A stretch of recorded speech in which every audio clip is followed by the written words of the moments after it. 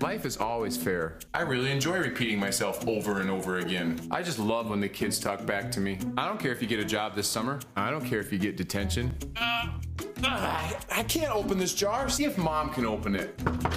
Just take your time in there, okay? No means maybe. Hey, why don't you bring that ball inside and play with it? Hey, don't put that back where you found it. Just leave it on the floor. Ew, bacon. If you put a dent in the car, it's really no big deal. It's 10 a.m. Go back to bed. Look, whatever your friends are doing, just do the exact same thing. I got more than enough sleep last night. If your friends are okay with it, then I'm okay with it. Stop signs are just a suggestion. You don't need a chaperone. You don't need a seatbelt. You don't need a savings account. You should buy the jeans with the holes in them. Hey, we're all gonna go to church, but you can just sleep in, okay? Can we please just hang out in here for another 10 minutes? Hey, can we get some more bickering back there? All right, bills. Yay, traffic. Woohoo, taxes. Yes. Laundry. Hey, can you kids come in here and jump on my bed? Quick, go tell Mom what happened right away. You don't need to finish your dinner. Hey, look at your phone when I'm talking to you. I wish I had a smaller TV. We got you that phone for a reason. Texting boys. All right, everyone, listen up. Mom and I are going out of town this weekend, so please, mess up the whole house while we're gone. Please throw a few parties while we're gone. Please forget about the dog entirely while we're gone. Hey, when you're finished pouring that, can you just leave it out on the counter all day? Thanks.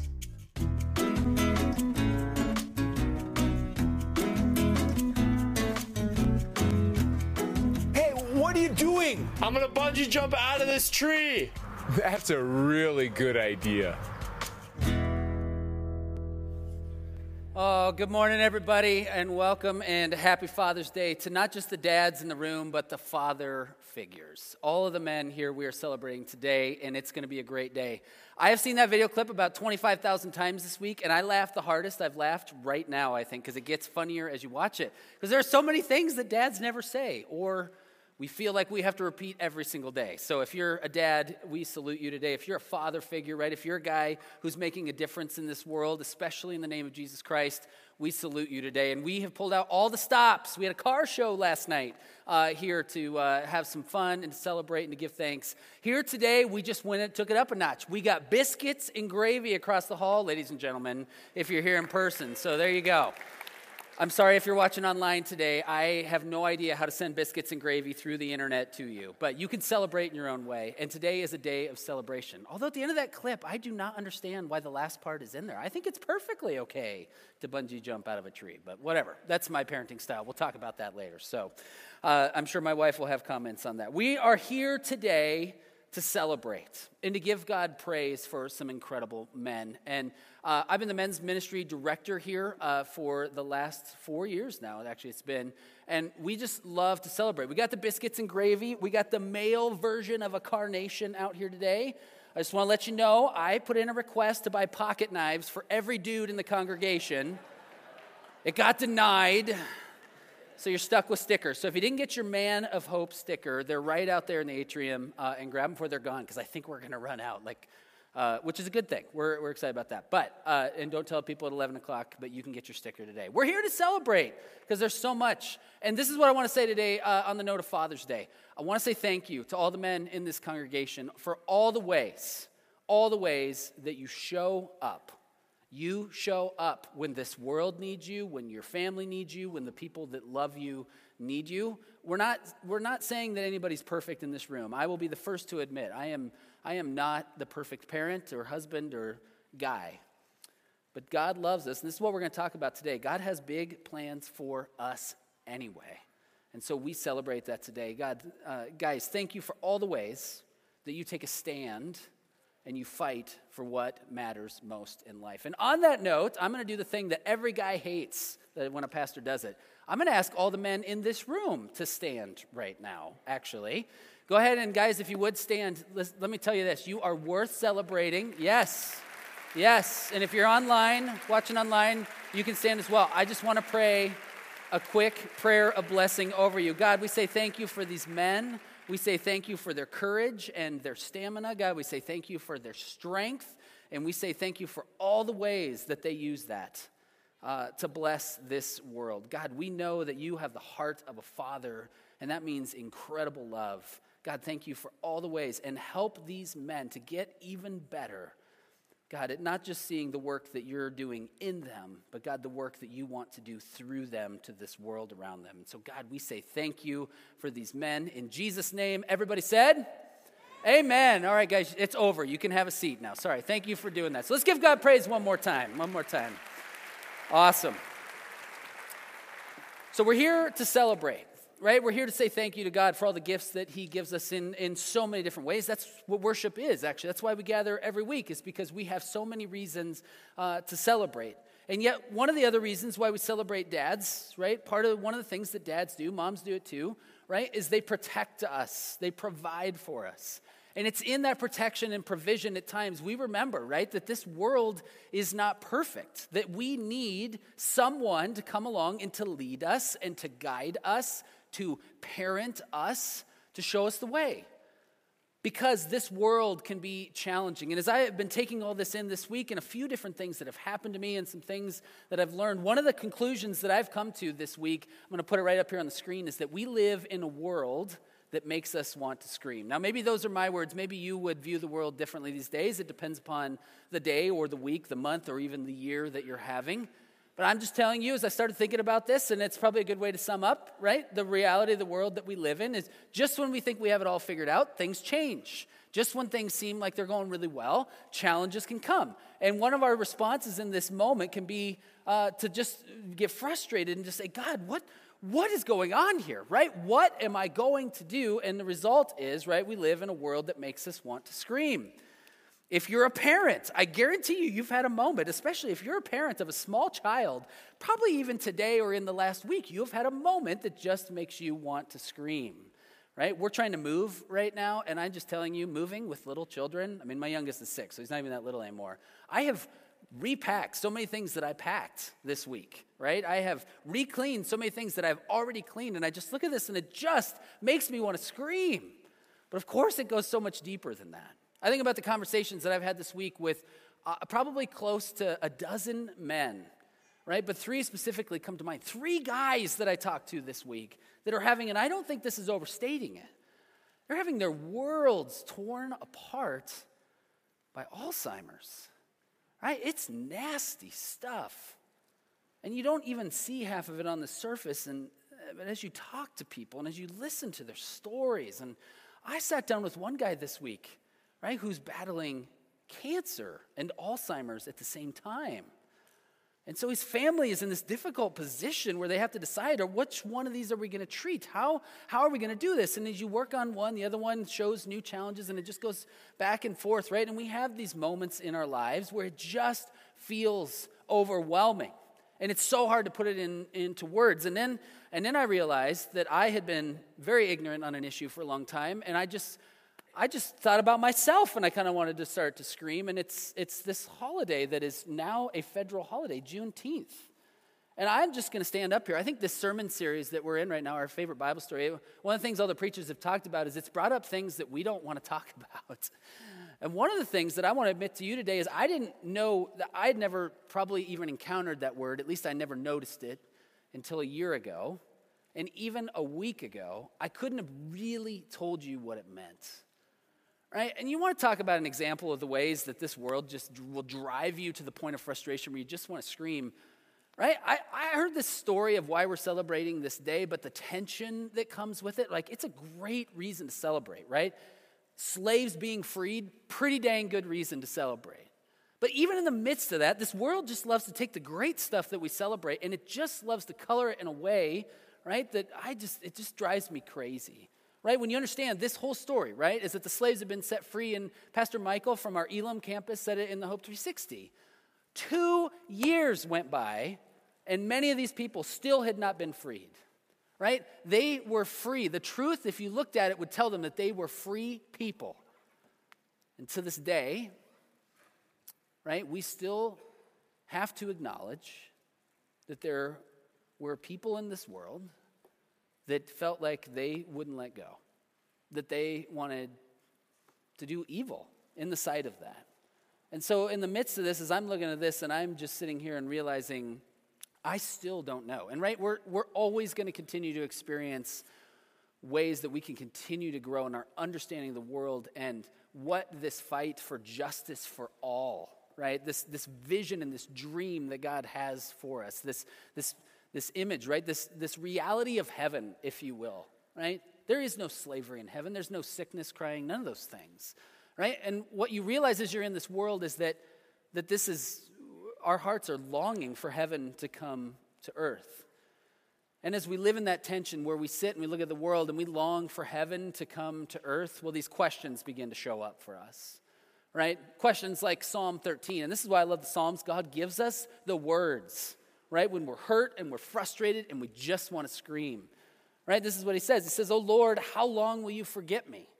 Right? David is writing these words. He's being attacked. He's being hunted, right, by an enemy. And he says, "God, when are you going to show up? When are you going to do something about this?" And that is a really great question.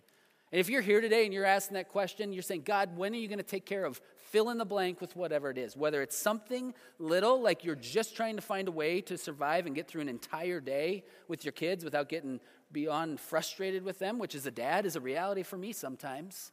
Or you're looking at something as big as systemic racism and this brokenness of this world, and you're saying, "What can I possibly do about that?" Right? If you're asking any of those questions today, you are in the right place, because my favorite Bible story, I believe, is an answer to this question. And so that's what we're going to talk about today. We're in this series. We're wrapping it up today, My Favorite Bible Story and Why. And it's been awesome. It's been awesome to get to know. I would encourage you all to, as you think today, maybe get a couple minutes. What's your favorite Bible story? Think about it. It is a hard question to answer. So we're going to talk about Acts chapter 3, the first 11 verses. We're going to talk about that in just a moment. But before we get to that, for you to really, I think, sink your teeth into this story, I want to just set the stage with a couple other things that really make sense in terms of the context and what this means for us and the ways that we live our lives. So one of the questions that people often ask me, right? The Bible, you get this Bible, people will take Alpha, they'll be new to the church, they maybe decided that they want to believe in Jesus, they want to follow, they felt God's love and they're excited about it, and they'll come and they'll say, "Pastor Andy, how do I read this book? How do I feel the way that I feel when I worship God on the weekends? How do I feel that when I read this Bible throughout the week? How do I see myself in this?" And I will tell you, one of the best things that someone ever taught me was the fact that this story, beginning from the very first page, this book, from the first page to the last, is one big story. Okay, it doesn't feel like that when you read it sometimes, because it's 66 different books with a whole bunch of different authors coming from different parts of the world and different centuries, right? So it can feel a little disjointed, but what I want you to know today is this is one book. It's one book, and more importantly, somebody showed me that you can take this one book and you can put it into these 4 acts. Not the book of Acts, we're going to talk about that in a little bit, but these 4 movements, these 4 pieces of the story. And what's cool about it, when you look at it like this plot line, right, more or less, the plot line that you see there in those 4 words, those 4 acts of the story, right, you realize that they show up in every story that we love. And so one of the things you learn as you look at the Bible, as you grow in your understanding of it, is that every story that we love absolutely draws its strength and its power and its allure because it's our story, because it's God's story, because it's a story that matters. So let me just show you a little bit of this here. So in the beginning, right, book of Genesis, if you've read that, you know that things were pretty good, right? God created the world.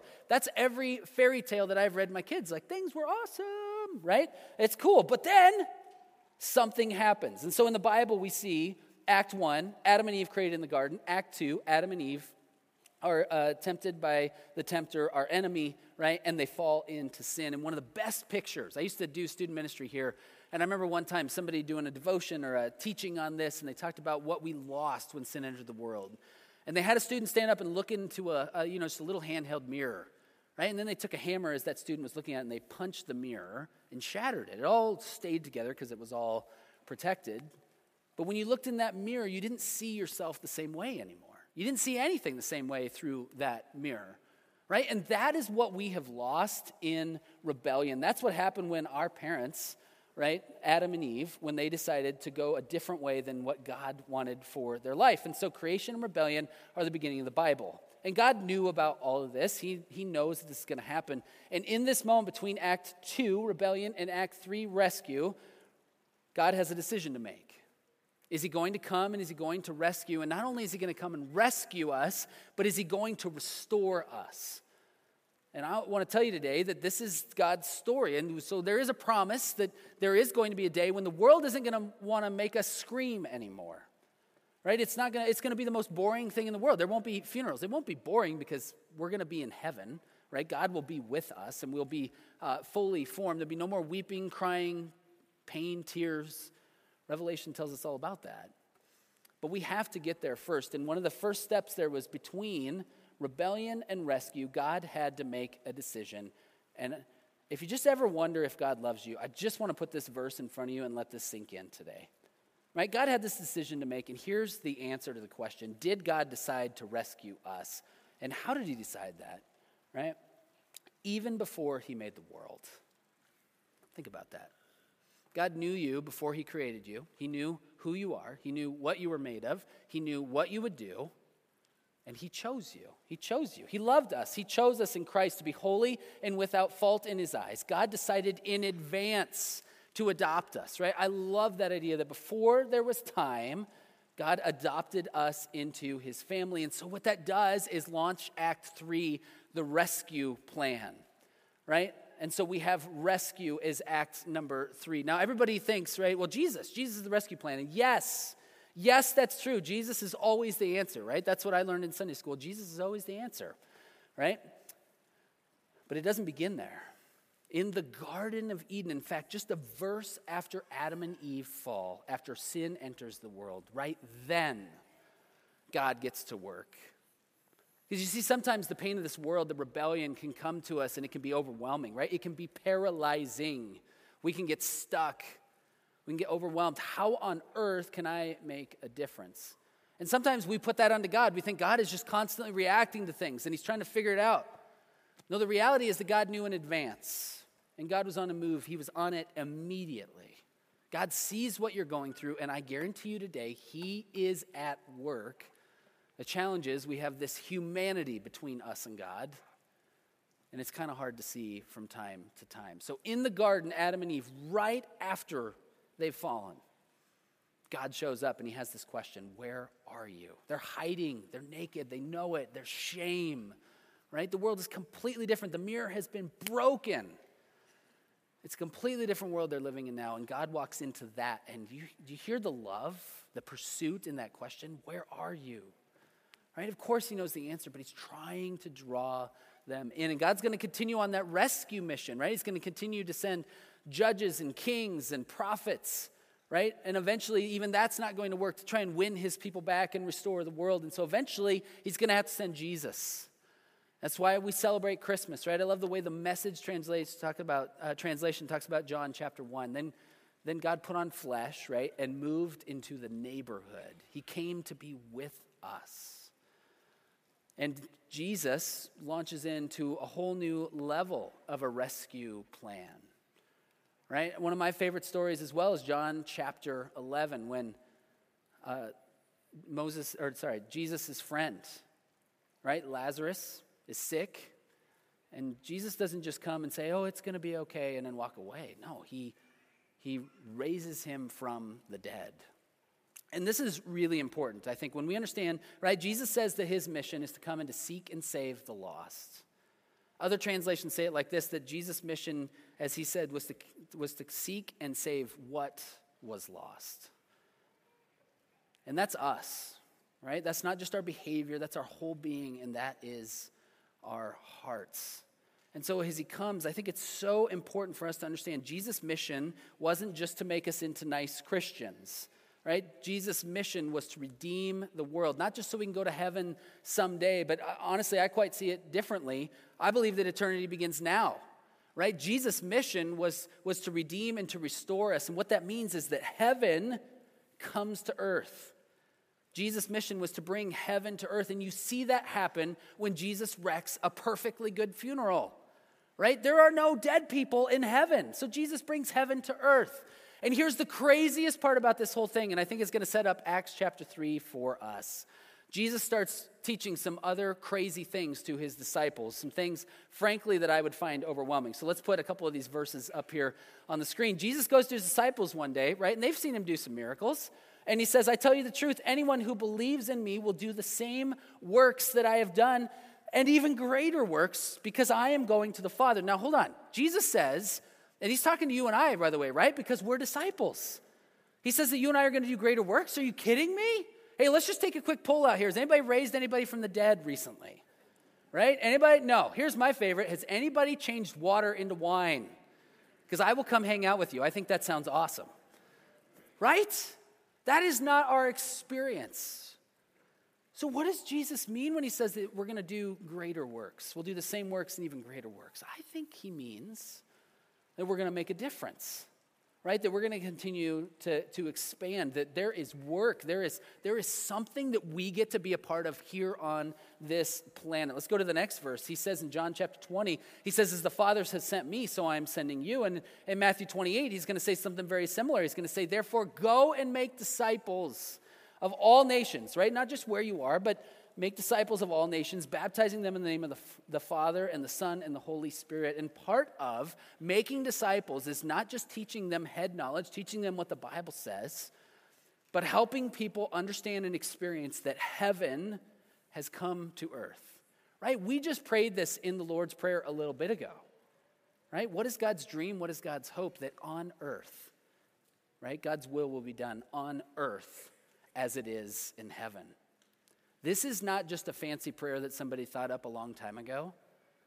This is what we're in for, right? This is the story that you and I get to live and the adventure that you and I get to be a part of. And he doesn't stop there. He's going to say in Acts chapter 1 that you'll be my witnesses in Jerusalem and in all Judea and Samaria and the ends of the earth. And 3 of those are concentric circles except Samaria. So he's saying you're going to start small and you're going to get bigger, right? It's going to start in Jerusalem, it's going to go bigger, except Samaria are these people off to the side that the Jews can't stand.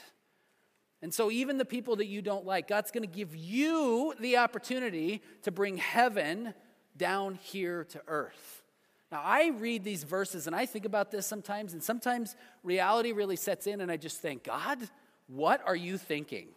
Right? You're telling me your rescue plan, you were writing this beautiful story and it had creation and rebellion, right? And now it has rescue, and God, you've been doing amazing things. But now all of a sudden, you're going to give me the pen or the pencil or the paintbrush to keep writing this story, right? If this is a relay, you're going to hand me the baton through the Holy Spirit to take it and to keep running? God, do you honestly believe that I can bring heaven to earth? I think it's a good question. And I think Acts chapter 3 is going to show us this. In fact, this is something that's ingrained in our DNA as a church. God's given us this vision statement. We talked about this, came up just a little over a year ago, year and a half ago now. And this is what we believe God's called us to do, to be powered by the Spirit, right? The dreams that God has for us, and I don't mean like us as an entire church when we come together. That is half of it. The other half is when the church scatters every week. Right? When you go to your cubicle or your home or your carpool or your neighborhood, right? We believe that God's called you to be powered by the Spirit there. We believe that God's invited you and equipped you, right, to bring Christ to all cultures, that God wants to. He's not just, you're not like the JV squad like I was in basketball, right? You're not the JV squad. You are the varsity squad, and God believes and wants to use you, right, to revive the world with God's love and make heaven more crowded wherever you find yourself. And we hear all this and we think, God, is this even possible? Right? Is it true that you would use an everyday, ordinary person like me to make a difference in this world, God? And not just to make a difference, but to bring heaven to earth. The answer is yes. The answer is yes, that God believes in that, and that's why we're going to look at Acts chapter 3. That was a lot of setting it up, but I think it's so important that you understand what's going on and what's actually happening in this story. This is why it's one of my favorites. All right, this is what it says, Acts chapter 3, first verse. Peter and John, and by the way, this is the Peter who screwed up royally multiple times in the Bible, right? Just a little pro tip for you if you're just starting a new job. If the boss ever comes to you and says, "Get behind me, Satan," your job's not going very well. Okay, I just want you to know that, right? And Peter's trying to run the show, and he's not in charge, right? He's not doing well. Here's another pro tip. If you want to be a really good friend to somebody and they really need you, like maybe they're being crucified or, turned over to the authorities unjustly, Maybe you shouldn't abandon them. And then when they ask if you know him, maybe you shouldn't deny him, especially after you promised that, to his face that you would never deny him. Maybe you shouldn't do that, right? That's who Peter is. Peter's like every single one of us and make mistakes. When Jesus has been crucified, right after Jesus told him so many times all these things are going to happen, where does Peter go when it all goes down? Well, we know in Acts chapter 1, Jesus has to come back to them from heaven because they're hiding in a room with doors locked. Even after they've seen it all with their own eyes, they still don't believe the story. That is the Peter. And he's going to screw up again a little bit later here in the book of Acts. He is not perfect. What I want you to understand today is you do not have to be perfect to be used by God to bring heaven to earth. All you have to do is show up and ask God for help. This is what happens. Peter and John went to the temple one afternoon to take part in the 3:00 prayer service. So they're on their way to church. Two guys went to church. I feel like that's the beginning of a dad joke, but I'm not going to go there today, okay? They're going to church, and as they approached the temple, a man lame from birth was being carried in. Each day he was put beside the temple gate, one called the Beautiful Gate. Just giving you some geography there. There's some cool stuff. You Google it, you can see this temple. This church is really, it's a beautiful building. And they're just saying he's out on the front steps. He's there, it says, so he could beg from the people going up the temple. And when he saw Peter and John about to enter, he did what he wanted to do. He did what was his own self-rescue plan to get through life as a crippled man. He asked them for some money. And right here again, just as God, between Acts 2 and 3, had a choice to make, right? Peter and John, they have a choice to make as well. And it's a choice that you and I have every single day. When we see a need in this world, when you and I, we see the thing that makes us want to scream, right, in this world, we have a choice. If you're walking to church and you see a need, you have a choice. You can stop and you can meet that need, or you can just keep walking on by, right? When you are at work and you hear someone say something in passing, right? And half of us maybe are still working from home, and so it's like a chat. You see some chat thing, and it's like, you see a post on Facebook, you wonder, you hear somebody talking about something, whatever. It's like, oh, that sounds kind of hard. I wonder how they're, right? We see needs all the time. The question is, do we keep walking by, or do we do what Peter and John did? Because it says in verse 4, Peter and John looked at him intently. So they stop, and Peter says to him, look at us. Now, I kind of want to put the word please in there so he's not a total jerk. Like, hey, look at us. Look at me. No, he's not saying that. I think he's saying, hey, up here, right? To initiate the conversation. The lame man looked at them eagerly, verse 5, expecting some money. His whole world, this lame man, this crippled man, his whole world has had him in a posture of need. And he has found one way to survive. It turns out it's not what Peter and John have. They have something better. This is what it says, verse 6. But Peter said, I don't have any silver or gold for you. I don't have any of that for you, but I'll give you what I do have. And he goes on to say, in the name of Jesus Christ of Nazareth, get up and walk. Jesus Christ of Nazareth. That Nazareth used to be a put down, right? It used to be a small little podunk town that didn't mean anything. It was the laughing stock, right? Oh, you're from Nazareth? Wow. Nobody was impressed by that. Now, as Peter uses that word, those words, Jesus Christ of Nazareth, those words have authority. Those words have power, right? Peter has those words available to him, and then he moves on it. It says, verse 7, that he took the lame man by the right hand and helped him up, and as he did, the man's feet and ankles were instantly healed and strengthened. He jumped up, he stood on his feet, and he began to walk. And then he's like, okay, this is cool, right? But I love the way that this goes on, and I can just envision this whole scene. Then walking and leaping, right? I'm pretty sure he did one of those heel clicker things that they did like Mary Poppins that I cannot do. I'm not going to try it today, right? Like this guy's having a ball because he's found something new. His whole world has been reunited, all because Peter and John did not walk by when they saw the need. They stopped and they met it. Here's the questions that this gets me thinking about here. What do you have? What do you have? Honestly, what has God given you to bring heaven to earth? I'm telling you the answer is something. Don't let your brain try and discredit it right now. This book tells me that all of us have something. And by the way, if you wonder what your spiritual gift is, that's a great place to start.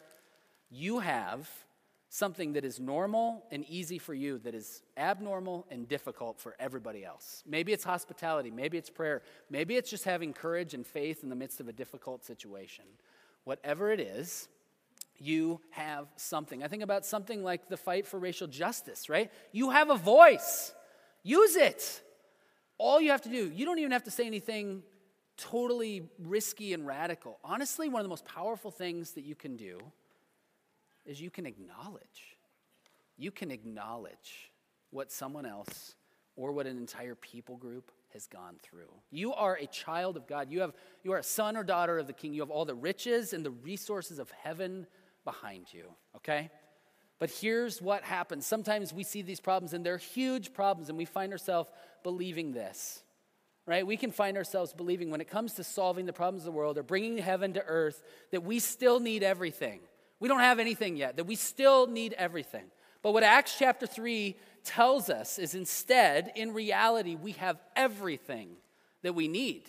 We have everything that we need because we have these words. We have this risen Savior, Jesus Christ of Nazareth, in our side.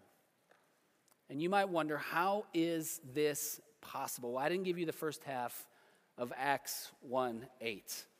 This is what Jesus says. This is where Jesus begins when he decides to appear to his disciples. Again, who are cowering in fear behind a locked door, hiding from the authorities. Right? But you will receive power. Everybody say power. Oh, come on. Say it like you got it. Come on. You have power. Everybody say power. You have power. The things in this world that break your heart, you have power to overcome them. And of course, to make the point, especially since we had a car show here yesterday, I wanted to get in my dad's 66 Mustang right there, and I wanted to just stand it up here and rev the engine and feel the thunder, right? The power. Because I wanted you to understand this is who you are. You are not a smart car, okay? You can say that and remind each other that on the way home today. You are not a smart car. Beep, beep, beep, beep, beep. No. You are a wild stallion when it comes to the power and the authority and the adventure that God has for all of us.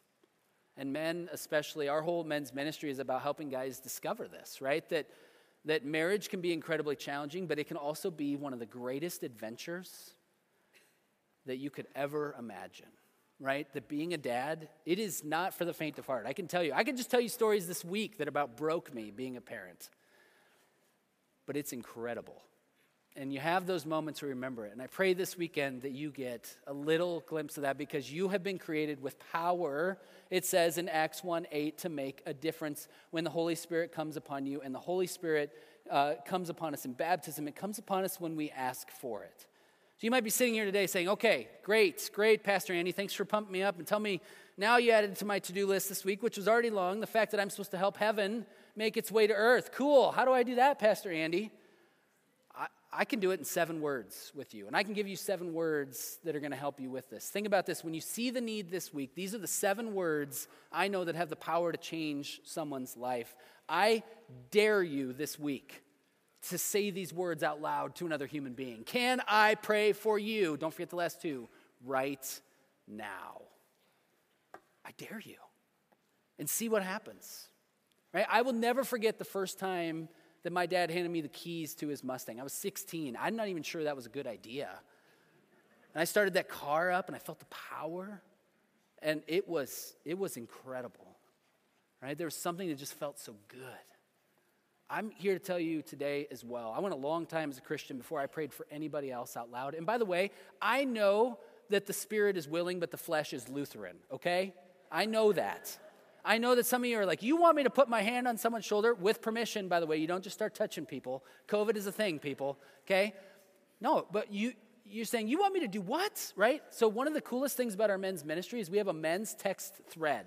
Every week I send out a text that's got an announcement, a reminder, an encouragement, something that we need as men to stay filled with hope so we can be the people that God has created us to be. And one of the coolest things about that is that guys text me back their prayer requests. And so I pray for them every week via text, right? If that's you, you can be 250 miles away from someone and you can still pray for them, right? If we've learned nothing else this year, we don't have to be together in the same room to be family and to be the church, right? God has so much more. This is your challenge. I will never forget the way I felt the first time I prayed for someone, and it worked, and it helped. Honestly, I would call it an addiction these days. Watching my needs and actually the world's needs and my gifts, right? Some of these things even I could not stand about myself growing up, right? Like my weird thing to get emotional watching movies sometimes. Like that's, right? I hated that about myself. And now I understand that compassion is a huge gift that God has given me to minister to other people. And so there are the 7 words. I want to close today with 2 other things that might get in the way of us being the church and bringing heaven to earth. And one of them is just that we allow the story to become normal for us. This is what an Episcopal priest, Robert Capone, said. It's from a book called Dangerous Wonder. And by the way, when I say dangerous, I don't mean like physically dangerous. I don't mean emotionally dangerous. I don't even mean spiritually dangerous, right? If people feel like you're dangerous in a literal sense, you should probably check yourself and see what's happening. No, what I mean is that perhaps God has called us to be dangerous to the enemies of this world. Things like Alzheimer's, right? Things like racism, things like hunger. This is what he says. We're in a war between dullness and astonishment. And he goes on to say, the most critical issue facing Christians today is not abortion, pornography, the disintegration of the family, moral absolutes, MTV, it was written a few years ago, drugs, racism, sexuality, or school prayer. No, he says the critical issue today is dullness, right? We don't understand who we are. We're walking around like smart cars. He says we have lost our astonishment. The good news is no longer good news. It is merely okay news. Jesus is no longer life-enhancing. He's no longer life-changing. He's merely life-enhancing. Jesus doesn't change people into wild-eyed radicals anymore. Instead, he changes them into nice people. He goes on to say, if Christianity is simply about being nice, then I'm not interested. And then he asks a series of really great questions we should think about today. What happened to radical Christianity? The unnice brand of Christianity that turned the world upside down.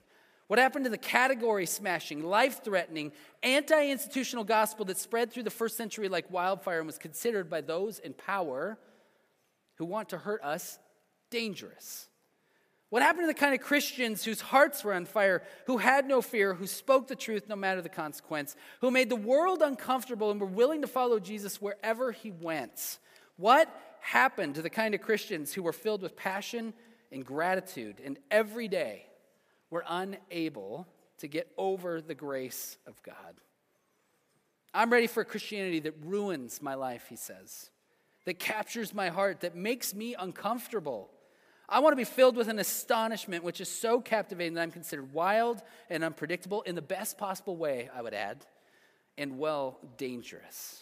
Yes, I want to be dangerous to a dull and boring religion. I want to be considered having a faith that is dangerous by a predictable and monotonous culture. One of the things that can get in the way of us bringing heaven to earth is that we'll lose our focus, right? We'll lose our sense of who we are and who God is. I think one of the other things is just simply our understanding of church. What is church? What does it mean to be church? And so as we think about this and what this means for you, I want to close with just a video illustration that just clarifies who you really are and who God has created the church, the global church, to be. It may not be what you think. Let's take a look. Lately, it seems that we're getting more and more confused about what a church actually is. So let's take some time to set the record straight.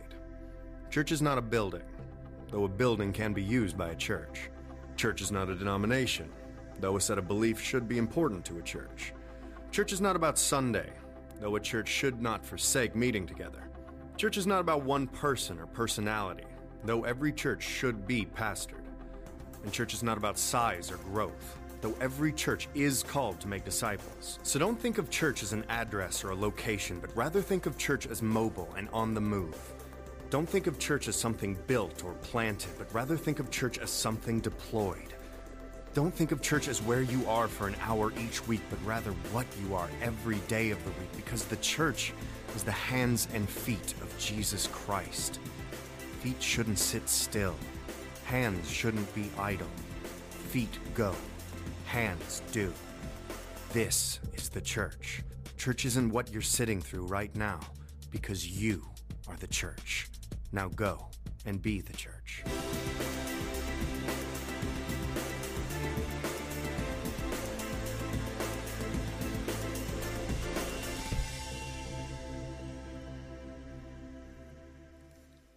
And so what is it that God wants to do through you this week as an individual, but it also as part of this larger church? What does it look like for you, wherever you are, to bring heaven to earth?